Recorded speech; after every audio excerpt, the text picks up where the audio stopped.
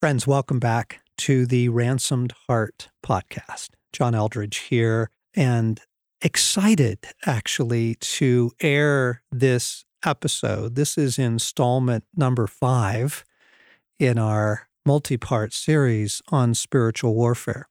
Now, we've been trying to build a theology, ground us in the scriptures, build a worldview up through the first 4 episodes. And in episodes 3 and 4, then we began to focus directly on how do you deal with dark spirits? How do you deal with demons? And how the victory of Christ gives us absolutely everything we need to take care of that. Today, we're going to turn a corner because another very, very significant category in the whole spiritual warfare realm is something that out there in kind of the vernacular gets called soul ties. And this is not when we are encountering opposition from foul spirits. This is actually complicated entanglements with people that often allows a good deal of spiritual oppression in our lives. And so here's what we've done. We did a marvelous series on this literally almost 5 years ago to the day. So how coincidental is that? And Craig McConnell, my wife Stacy, and I got into the studio and we very carefully walked through the scriptures, the perspectives. Wait, what do you mean about soul ties? How do you deal with it when it's a person and not a foul spirit? Because you could rebuke foul spirits, but you deal very lovingly with people. And so how does that work and what's the difference? We thought this would be very appropriate to this series. So we're going to drop in this episode this week on soul ties. Make every effort to keep the unity of the Spirit through the bond of peace. Ephesians 4, verse 3. Hello, friends. I'm John Eldredge, and with me today in the studio also is Craig McConnell and my wife, Stacy. And the topic that we want to bring to you today is so important. Really, it could have come in a series that we did on relationships. It could have come in a series on inner healing. It certainly could fit well within a series on spiritual warfare. The topic that we want to bring before you is the concept of soul ties, meaning unhealthy bonds between people. Soul ties is a fairly controversial topic in the church. I think partly just because of language, perhaps, partly because of a lack of a scriptural understanding. So I think it will help if we begin with the idea that human beings are given certain capacities by God. We have capacities that can be used in healthy or unhealthy ways. For example, our capacity for worship. Right? God has given every human being the capacity to worship, and that was because we were supposed to worship God.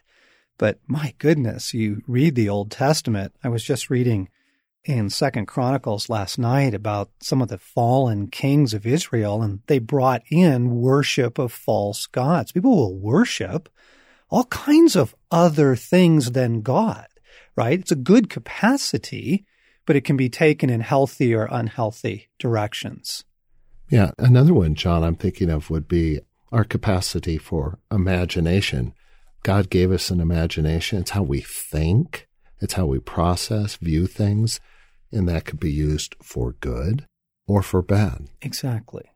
Right. You can create beautiful works out of imagination, but you can also go some pretty dark places with it. Yeah, I think you can slide from reality to fantasy and get lost there. Right. Or how about our capacity to love, right? We're human beings. We're made to love, created to love. We want to connect, to have intimacy, and we're given this capacity to love God first and then to love others. But people love all kinds of things. We love money. We love the opinion of others. We love the reflection in the mirror, or we don't. It gets messy. Yeah, it gets messy, right? And so another big example, friends, would be the capacity for sex. sexual intimacy. It's a beautiful and holy capacity given to human beings by God, and it can be used in holy ways within the context of marriage, and it can be used in unholy ways. And God doesn't take away these capacities simply because they can be expressed in unholy ways or simply unhealthy ways. We have capacities, and the capacity I want to focus on today is Scripture describes that human beings also have the capacity to bond. And we can bond in healthy and unhealthy ways with one another. Let me first give kind of the scriptural examples of healthy bonding. Let me start with one of the famous passages on bonding from Matthew 19 here, where Jesus is teaching on marriage and divorce, and he says, "Haven't you read?" He replied that at the beginning the Creator made them male and female, and said, "For this reason a man will leave his father and mother and be united to his wife, and the two will become one flesh." That idea of leaving and cleaving with one another, cleave being the translation in the King James Version. Or Paul, talking about the body of Christ in 1 Corinthians chapter 12, he says the body is a unit. Though it is made up of many parts, and though all its parts are many, they form one body. So it is with Christ. And then in Colossians, he kind of builds and expands on that idea. And in Colossians chapter 2, verse 2, he says, "I want you to know how much I am struggling for you, and for those at Laodicea, and for all who have not met me personally. My purpose is that they may be encouraged in heart and united in love." And what's interesting is that word actually means knit together. That's the translation in the King James, knit together in love. And a little bit later in the same chapter of Colossians 2, verse 18, he's talking about Christ our head, from whom the whole body, supported and held together by its ligaments and sinews, grows as God causes it to grow. And that idea of held together is knit together, same word. In the Greek, we are knit together in Christ. That's a good and healthy bond. And then in Ephesians chapter 4, the verse that I began our session with, "Make every effort to keep the unity of the Spirit through the bond of peace." Same word, for knit together. And here it's the bond of peace between Christians. So we're united in Christ. We're united in love. We're united in peace. These would be examples of healthy bonding, the capacity that's given to us by God. And see, all of these bonds are created by the Holy Spirit, and they're created in love, in and through Jesus Christ. But then the Scripture also describes bonds that human beings can form in unhealthy ways. From 1 Corinthians chapter 6, verses 16 and 17, Paul is saying, "Do you not know that your bodies are members of Christ himself? Shall I then take the members of Christ and unite them with a prostitute? Never. Do you not know that he who unites himself with a prostitute is one with her in body? For it is said, the two will become one flesh. But he who unites himself with the Lord is one with him in spirit." Now, Paul's giving the example of an unholy bonding here. And yes, in this context, it's very clearly a bond that's formed sexually. Soul ties, unhealthy bonds can be formed sexually.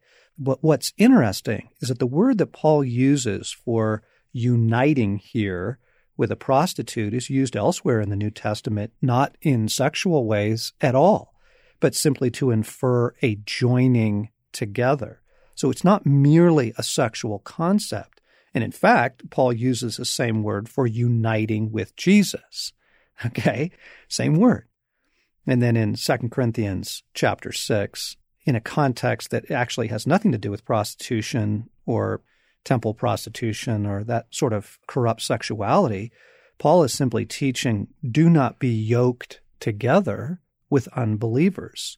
What do righteousness and wickedness have in common? What fellowship can light have with darkness?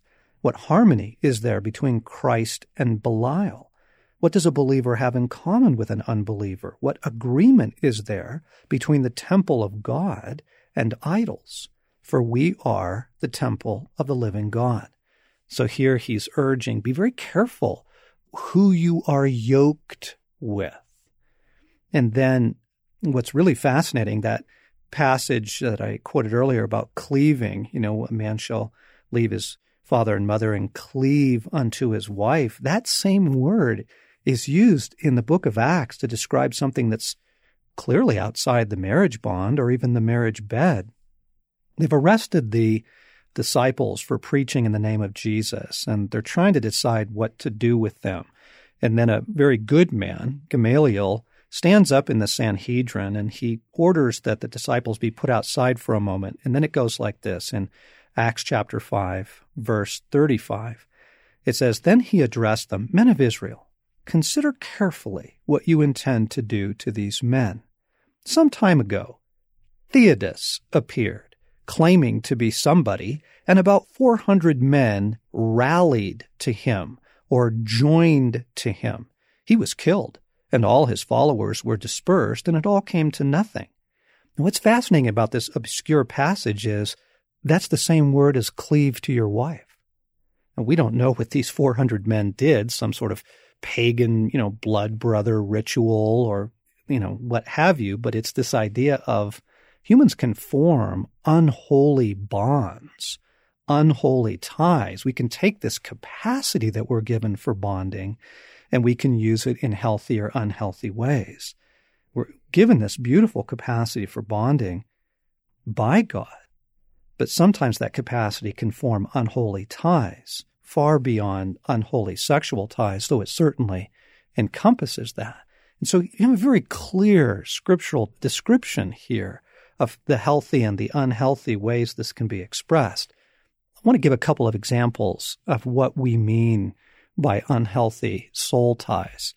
And I'll start just with a man that I was counseling a number of years ago. It's actually a fairly common story.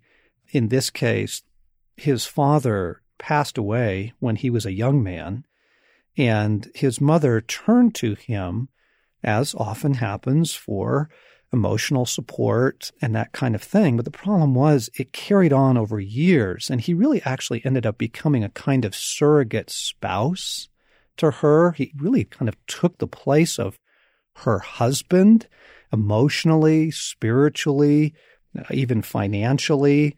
And what happened over time was a very deep kind of bonding took place there that was never meant to take place between a mother and her son. Yes, a woman and her husband, right? But here you have the capacity for bonding in this woman being attached to her son, and he couldn't get out of it. He didn't feel like there were things he couldn't ever bring up with his mom. There was a distance he didn't feel like he could create there. He felt trapped in the relationship because there was this very powerful, clinging bond that had been established in their relationship. Speaking of soul ties with moms, I can just speak to that a little bit. As a mother myself, but also having had a really strong one with my mother, which I used to describe not just as a tie, but as a bridge, out of metal rope, a really strong one. Mothers have a beautiful bond with their children, and where it can get into trouble is when the child grows up and is an adult, and if the mother still wants to exert control over her adult child's life through worry or through manipulation or a variety. Clinging. Clinging, all kinds of ways. Well, that borders then in an ungodly soul tie. And I'm speaking from experience here, not on my son's behalf, but on my own. When I would talk with my mom on the phone or wake up in the middle of the night thinking about her, I would feel so differently at the end of the conversation than I had when I entered into it. And I would become aware that things that my mother struggled with really low self-worth, diminishment as a person, as a human being would come on so heavy on me. Overwhelmed, a spirit of being overwhelmed by life, by the responsibilities, things that maybe I could do on a normal day were suddenly just too much for me. And then I would remember, or my husband would point out to me, that you were feeling that way before you talked to your mom. Oh, so I would pray, bless my mom, sever ungodly soul ties with her, send her spirit back to her own body where it belonged, and I would immediately feel better, freer, lighter, not overwhelmed anymore. It's kind of amazing. You see, the fruit of it is really important, friends. We're going to unpack this some more. We're going to walk through this, but what we've described as the scriptural basis for bonding and scriptural examples of healthy bonding and scriptural examples of unhealthy bonding. And then as you begin to get into the details of what soul ties look and feel like, it's that inability to move past the relationship. It's that feeling cling, controlled, held to. Stace, your experience of suddenly you find yourself feeling everything they're feeling, right? Or a really big example is experiencing their warfare, right? Where, 10 minutes earlier, you weren't yourself. Yeah, John, I'm thinking of a man that I know who had a very deep friendship with another man and good friends, a lot of history, a lot of experiences, joy together, and an appropriate, wonderful friendship that over the years, as they did some business ventures and worked together on projects, there was a connection that was part business, part friendship that grew very, very deep. And a tragedy just affected the relationship, and there was this breaking of the friendship and the business agreements. And this man came to me with just this overwhelming inability to leave that behind, move on. I think I'd use the word paralyzed by the loss of friendship, the loss of the business, and deeply disturbed and really couldn't do much in terms of focusing, regaining kind of his balance, his place. He just wasn't free. There was an inordinate amount of control or power or influence or effect from this relationship that really stunted him. And where that ended up going, John, was the two of us praying, breaking this tie in the name, the power, and the authority of Christ, and renouncing that, in him just feeling a new freedom, a lost freedom that he had to kind of re-enter life and deal appropriately, grieve the loss of friendship, business, and so on and so forth. Sure. But he now is free to deal with the issues of life, not kind of laden with this tie to this person in their relationship. Soul ties can be formed by controlling parents. Yes, absolutely.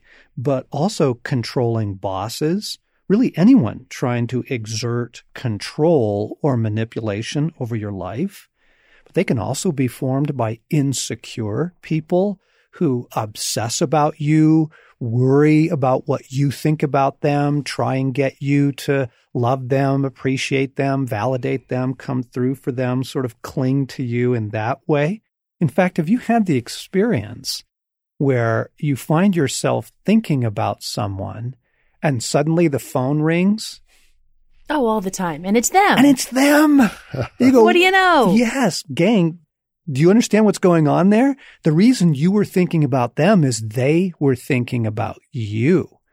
And then they called you, right? And you began to experience their presence before the phone ever rang, right? Suddenly you find yourself thinking about them.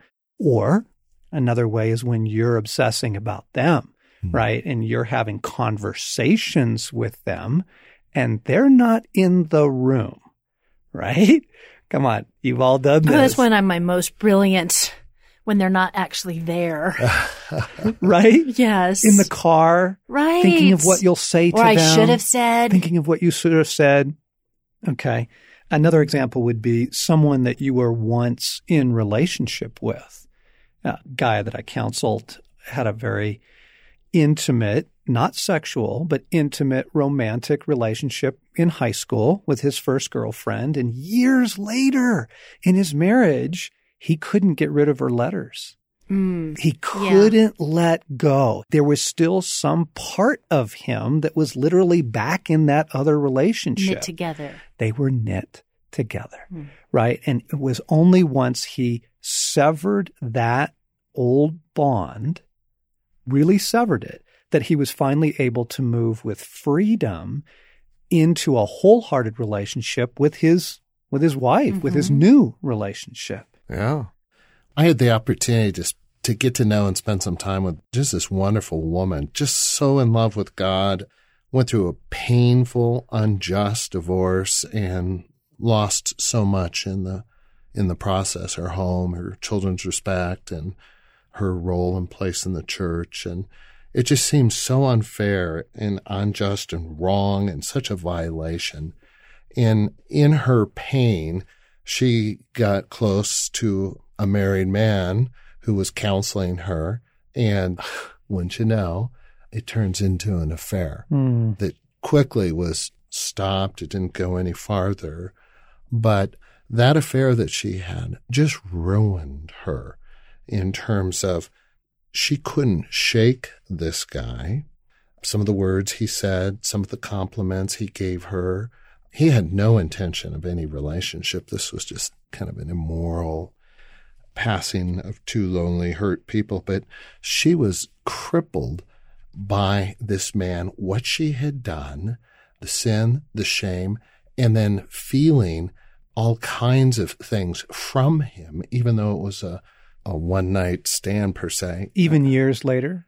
This was for 2 years. Wow. And as you're describing soul ties, John, there's some bridge established that not only did they have a physical relationship, but she got his warfare, his brokenness, his cynicism, all of that. And it wasn't until in the course of time that she really saw that was bigger than an affair. It was this covenant she made, this attachment, this connecting, that she had to break it.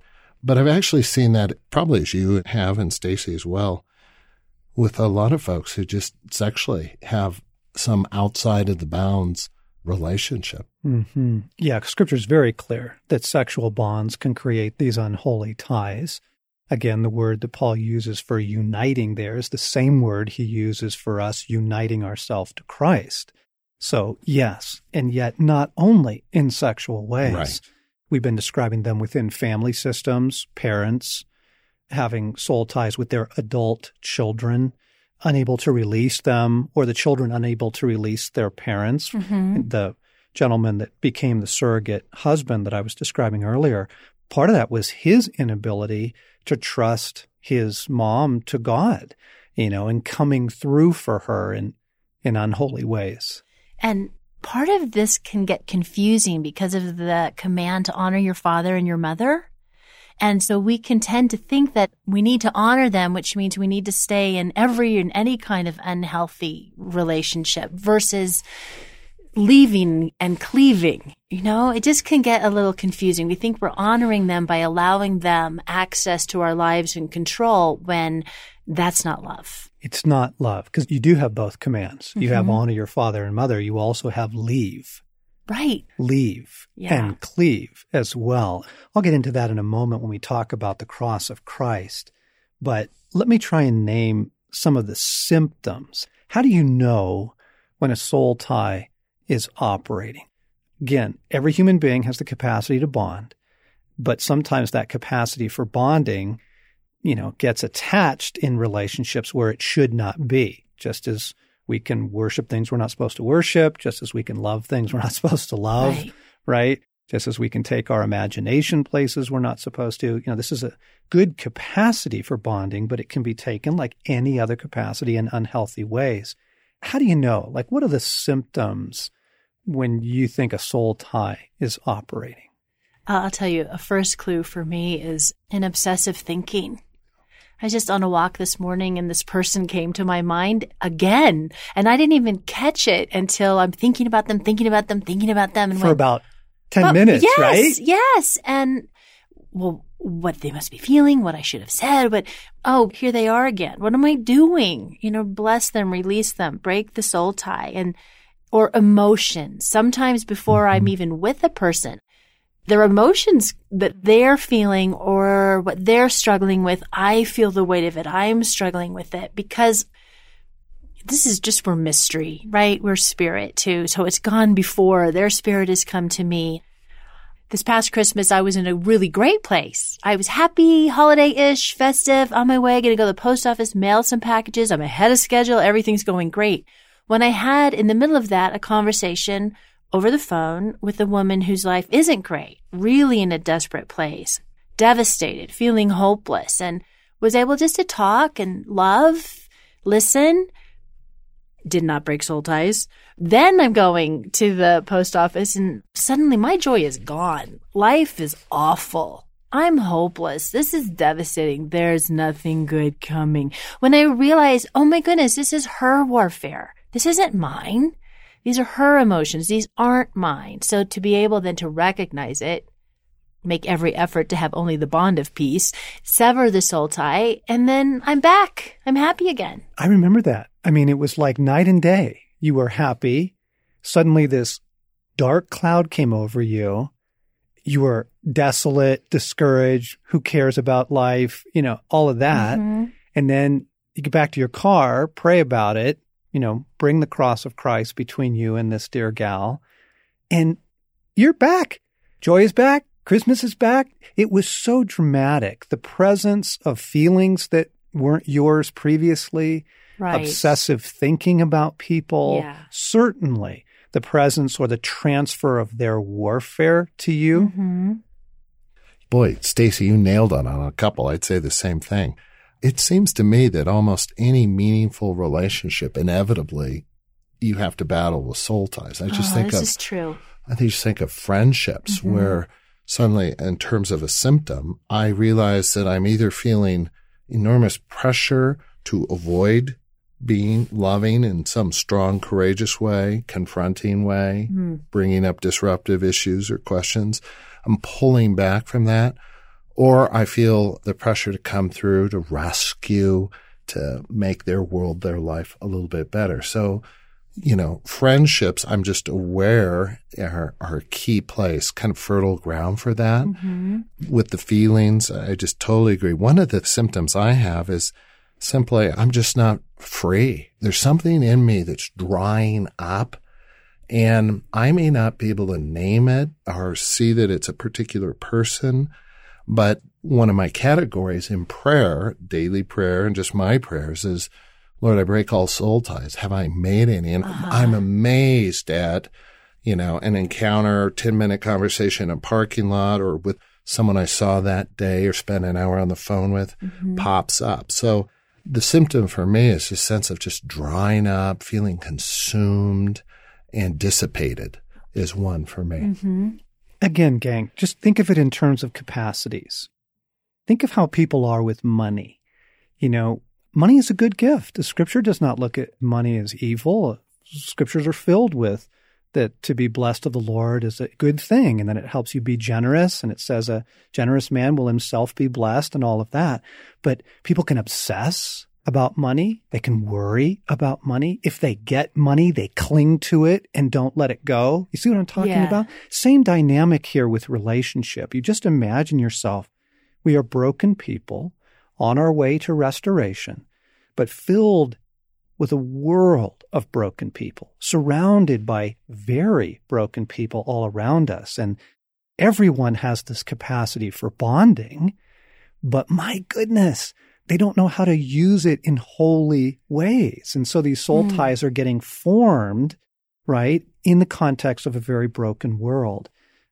Continuing on with some symptoms, I think that one, Craig, about you don't feel free of them, that's a really big one. And that obviously ties into the obsessive thinking, or that ties into worry, compulsion, inability to distance yourself. Just that sense of, I don't feel free in this relationship to either move away or bring certain things up. That would be a very good indication. And again, we mentioned that other one about, waking up in the night or driving in your car and finding that you're having conversations with someone. Right. It's never a good idea to talk with someone who's not in the room. Right. Exactly. It's not, gang. Yeah. It's not. And one of the ways that soul ties actually came onto our radar is in praying for other people. Mm-hmm. I mentioned at the top of this recording that the whole concept of soul ties could fit very well in a series on relationships. It could fit very well in a series on inner healing. And it could fit very well in a series on warfare, because that's where we discovered it was as people came to us for prayer, and, we would begin to kind of focus on the presence of God and kind of awaken our spiritual gifting, kind of tune in to the spiritual world around us. Not only did we become aware of perhaps a demon that was present in the room that needed to be dealt with, but we became aware of, wow, your Father is here. And they would immediately look at us with wide eyes and go, oh my gosh, I just had a huge fight with my father on my way over here on the phone. He's such a controlling man. He's so angry with me. I feel so disappointing to him. And whoa. Okay, we're not dealing with a foul spirit. This is a different thing. We're actually dealing with a human being. And there is an unhealthy bond here, right? So, or in inner healing sessions, we would, try and be praying with people through just the healing of memories, and they would be unable to get past a certain memory, unable to get past a certain event. And what we would discover is, back then there was a soul tie that was formed that has never been broken. So let me go to breaking it, because I think that as we begin to bring all these pieces together, clarity will really come.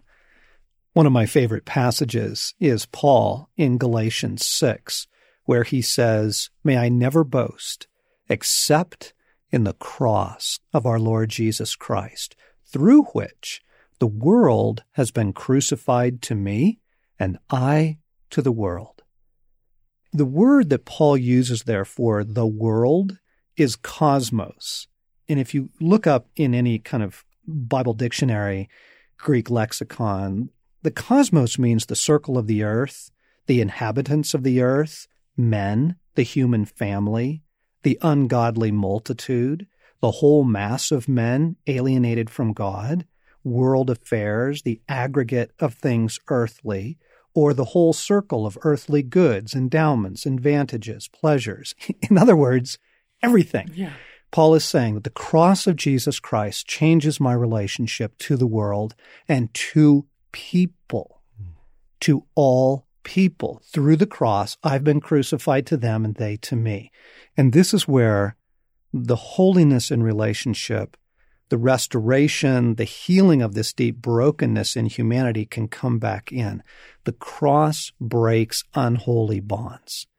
Praying the cross of Christ between you and another person, breaking every unholy tie, certainly sexual bonds with them outside of marriage, but also all kinds of other bonds, romantic, fantasy, bonds with controlling people, obsessing people. The cross of Christ breaks every unholy bond. But listen, the cross of Christ does not break holy bonds. And so we don't have to be afraid here of, oh no, I don't want to break, relationship with this person. Listen, you're not rejecting that person when you bring the cross of Jesus Christ between you and them.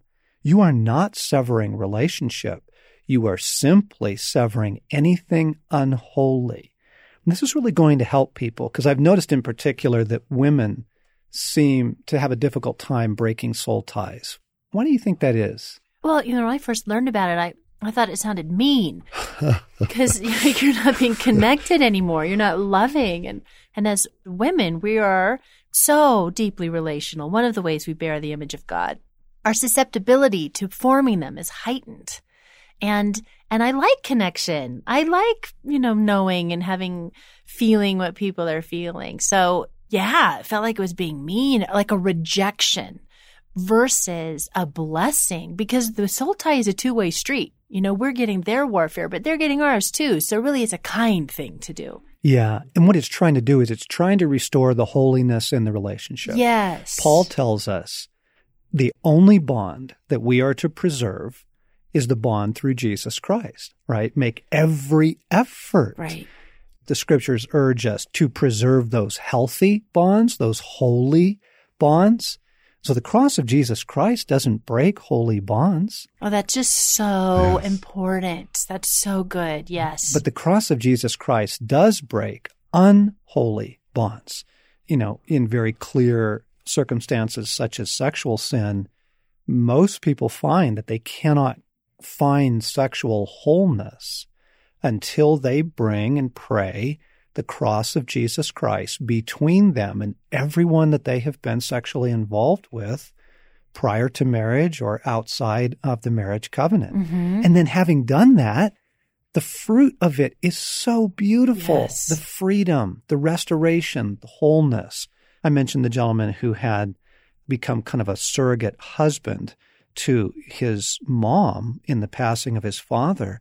The beautiful thing about that story is once he brought the cross of Christ between him and his mom, he was actually able to be a son again. Yes. Love her, be there for her, you bet, but not be husband and not carry her, no more obsessive thinking. All of that went away. Yeah. And so you shall know them by their fruit. Friends, we simply encourage you, try this. You shall know them by their fruit. The freedom that you were describing, Craig, between the two men that, had the business relationship, the friendship, the years together. And, once the cross of Christ was brought between them, deliberately, out loud, in prayer, with intention, bring the cross of Christ here, then there was release and the ability to move on, the ability to let people go, to no longer carry them, worry about them, obsess over them. Let me describe what this looks like. I bring the cross of my Lord Jesus Christ between me and fill in the blank. Who is it? Mom, brother, friend, old girlfriend, old boyfriend, former husband, former wife. Okay. I have been crucified to them, as Galatians says, and they have been crucified to me through the cross of Jesus Christ. This is biblical. And so by the cross of Christ, I break every unhealthy bond, every soul tie with this person. I command their human spirit bound back to their body. I send all of their sin, their warfare, all of their struggles back to the work of Christ in their life, and I forbid it to transfer to me. And here's the beautiful part, gang. And I allow only Jesus Christ between us. I allow only the love of God and only the bond of the Holy Spirit between us in the name of the Lord Jesus Christ. That's an example of how to pray.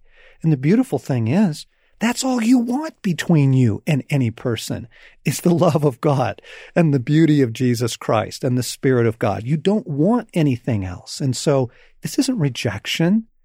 This isn't breaking healthy, good, loving bonds. Yes. This is simply being free of unholy bonds, because in this broken world, with all of these broken people, this capacity to bond is glomming onto you in all kinds of ways on a pretty regular basis. See, this is so hopeful, John, too, because there's a lot of people out there that have just chosen to withdraw from relationships or friendships because they don't know how healthy, how good, how loving it can be, that they can actually be free in them. And all they've experienced is controlling or manipulation or sorrow.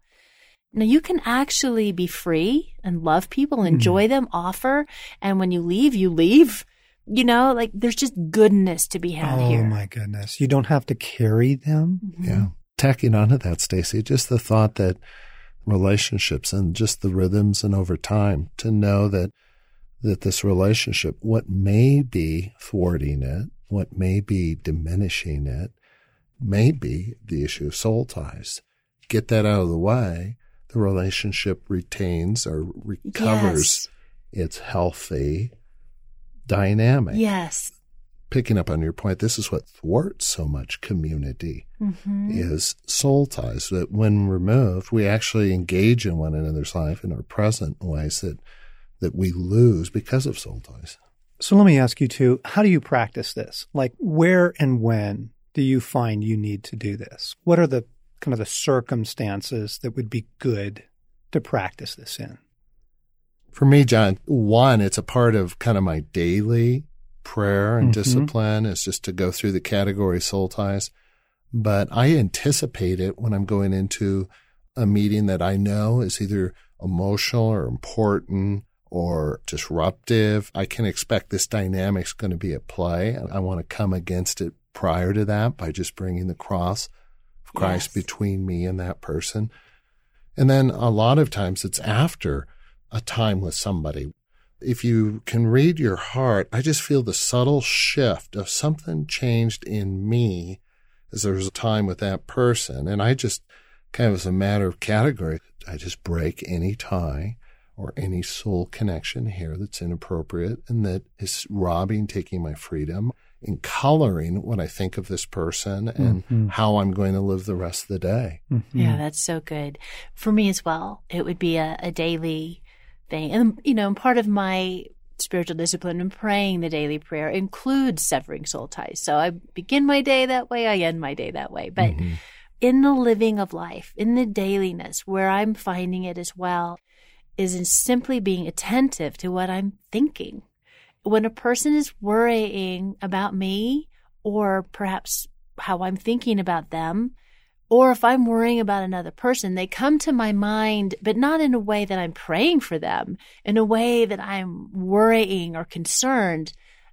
I'm growing and being quick then to break an unhealthy bond, an unhealthy soul tie.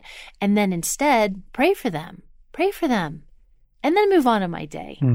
That's so good. I would say anything that's a ministry setting, anytime you're counseling someone, or you're intervening for them, you're trying to rescue a marriage or save a traumatized person, any sort of ministry intervention, by all means, before I go, I keep the cross of Christ between us, and especially after it's over, when I'm leaving, get back in my car. Again, this is not judgment, cursing, rejection. It's just, I only want Jesus Christ between us. I only want the love of God. That's what we're aiming for. And so as I'm driving away, I bring the cross of Jesus Christ now between me and this person, and I break any form of unhealthy bond or tie with them. I mean, it's really that simple. But I would also say extended family, relatives, family gatherings, holidays. This is going to be so helpful, friends. Oh, my goodness. But even also in the context of simply praying for people, and I don't mean in their presence, just, in our prayers. I pray for people, I intercede, I intervene for people in my private prayer times with God. But at the end of those, I release them. Because what I'll find is if I don't, 20 minutes later, I'm obsessing. How are they doing? Did that work? I wonder if that helped. And again, you shall know them by their fruits. It really is as simple as that. Where's the negative fruit? If suddenly you're compulsive in the relationship or in your thought life, break the soul tie. You're even naming it. To be obsessing about someone, compulsive in your thoughts towards them, that is not healthy. Right. That's not how you're meant to live. Right. Inability to move freely in the relationship. Or to be controlled. If you're being controlled by family, extended family, that's not healthy. That's not how you're meant to live. Yeah. It seems to me in our conversation on this that we just need to acknowledge there are different levels of the ties, the connection, the latching on that we do. A 10-minute conversation at the market, the parking lot, is a little different than the tie you made with a dominating parent or spouse or someone like that. Or a sexual bond from your past. Yeah. And actually, I think the deeper and the bigger ones are the harder ones to find. But it seems like there is a difference there we just need to be aware of. And I guess the question is, how do we break those more difficult ones? Gang, this is very important, again, because, that 10-minute conversation in the parking lot. And again, this is really important with super oppressed people. If you were intervening for, a homeless person and trying to share with them or help them or offer Christ to them, when you drive away, yes, by all means, I bring the cross of Jesus Christ between me and this person, and I allow only Christ between us. A little 3-5 minute prayer will usually take care of that. But my goodness, when you talk about long historic ties with parents or former lovers, people that you worked for, controlling, compulsive bosses, things like that, what's important to note is you're probably going to need to do this more than once. There's this idea that, well, I did that. I prayed the cross of Christ between us. And I go, yeah, well, you don't chop a tree down with one swing at it. Strong bonds like this usually take a number of passes to break them. And so I would say on a regular basis for a while until the fruit is really present of release and freedom. And, you're not dealing with their warfare anymore. And you don't find yourself thinking about them. You suddenly, a week goes by and you go, I haven't even thought about that person. Oh, what relief. You go, okay, then, But I am now, so I break soul ties with them. Just to that point, John, I just wanted to add that people make soul ties with us much more often than we make them with them. So, yeah, we have to break them again because other people, when they're worrying about us or wanting to control us again because they felt a shift, then they're making a soul tie. That bridge is coming from their direction, but we still can break the soul tie.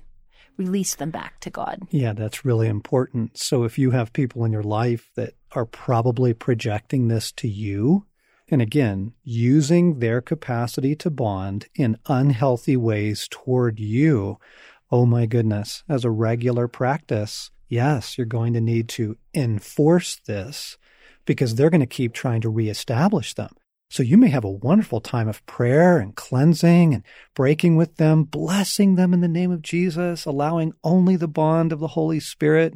You feel great, but then they may reproject that thing to you the next day. So just heads up, in those cases, it's going to be more than once. It's going to be a regular practice of, I keep the cross of Christ between me and so-and-so. Again, the beauty of this is, the cross of Christ is not going to keep out the love of God.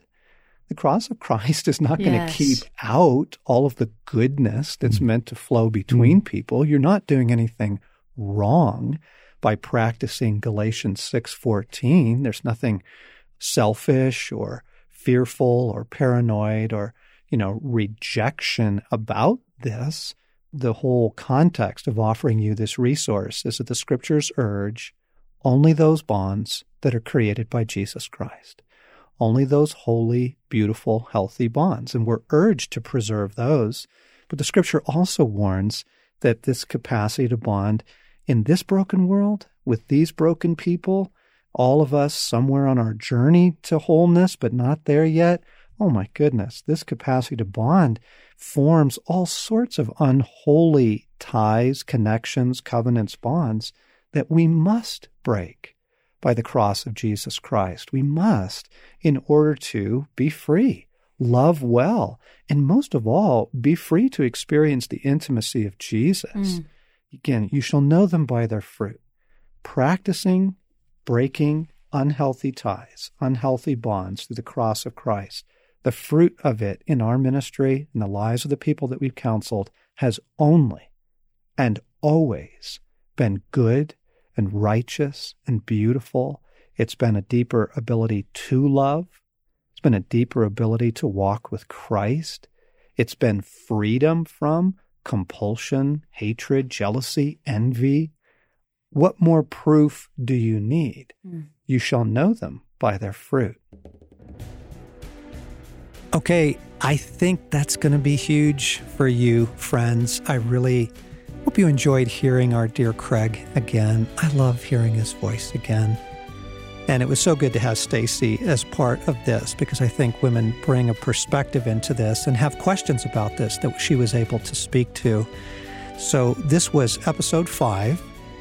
in a multi-part series that we're doing on spiritual warfare. Next week, episode 6, will be on curses and blessings, the power of judgments, and how the victory of Christ, again, provides everything we need.